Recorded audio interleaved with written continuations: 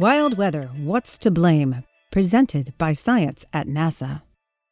Record snowfall, killer tornadoes, devastating floods, there's no doubt about it. Since December 2010, the weather in the USA has been positively wild. But why?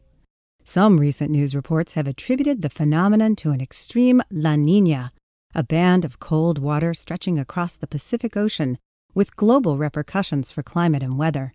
But NASA climatologist Bill Patzert names a different suspect, La Nada. La Niña was strong in December, he says, but back in January it pulled a disappearing act and left us with nothing, La Nada, to constrain the jet stream. Like an unruly teenager, the jet stream took advantage of its newfound freedom, and the results were even more disastrous. La Niña and El Niño are opposite extremes of a great Pacific oscillation. Every 2 to 7 years, surface waters across the equatorial Pacific warm up, El Niño, and then they cool down again, La Niña. Each condition has its own distinct effects on weather. The winter of 2010 began with La Niña conditions taking hold.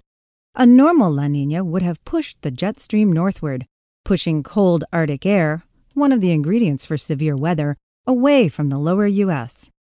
But this La Niña petered out quickly, and no El Niño rose up to replace it. The jet stream was free to misbehave.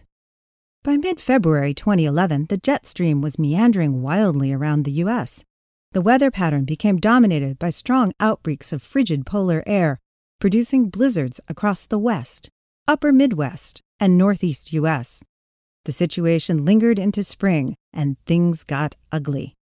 Russell Schneider, director of the NOAA National Weather Service Storm Prediction Center, explains.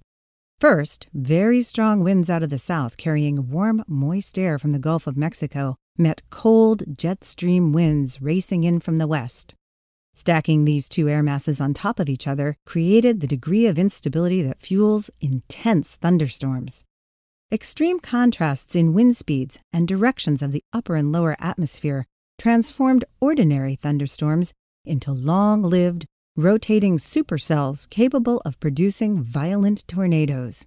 In Patzert's words, the jet stream, on steroids, acted as an atmospheric mixmaster, causing tornadoes to explode across the Deep South and Tornado Alley, and even into Massachusetts. The action's not over. This is weather, after all. What will happen next? Please don't say La Nada. For more information about wild weather on Earth and other planets, please visit science.nasa.gov.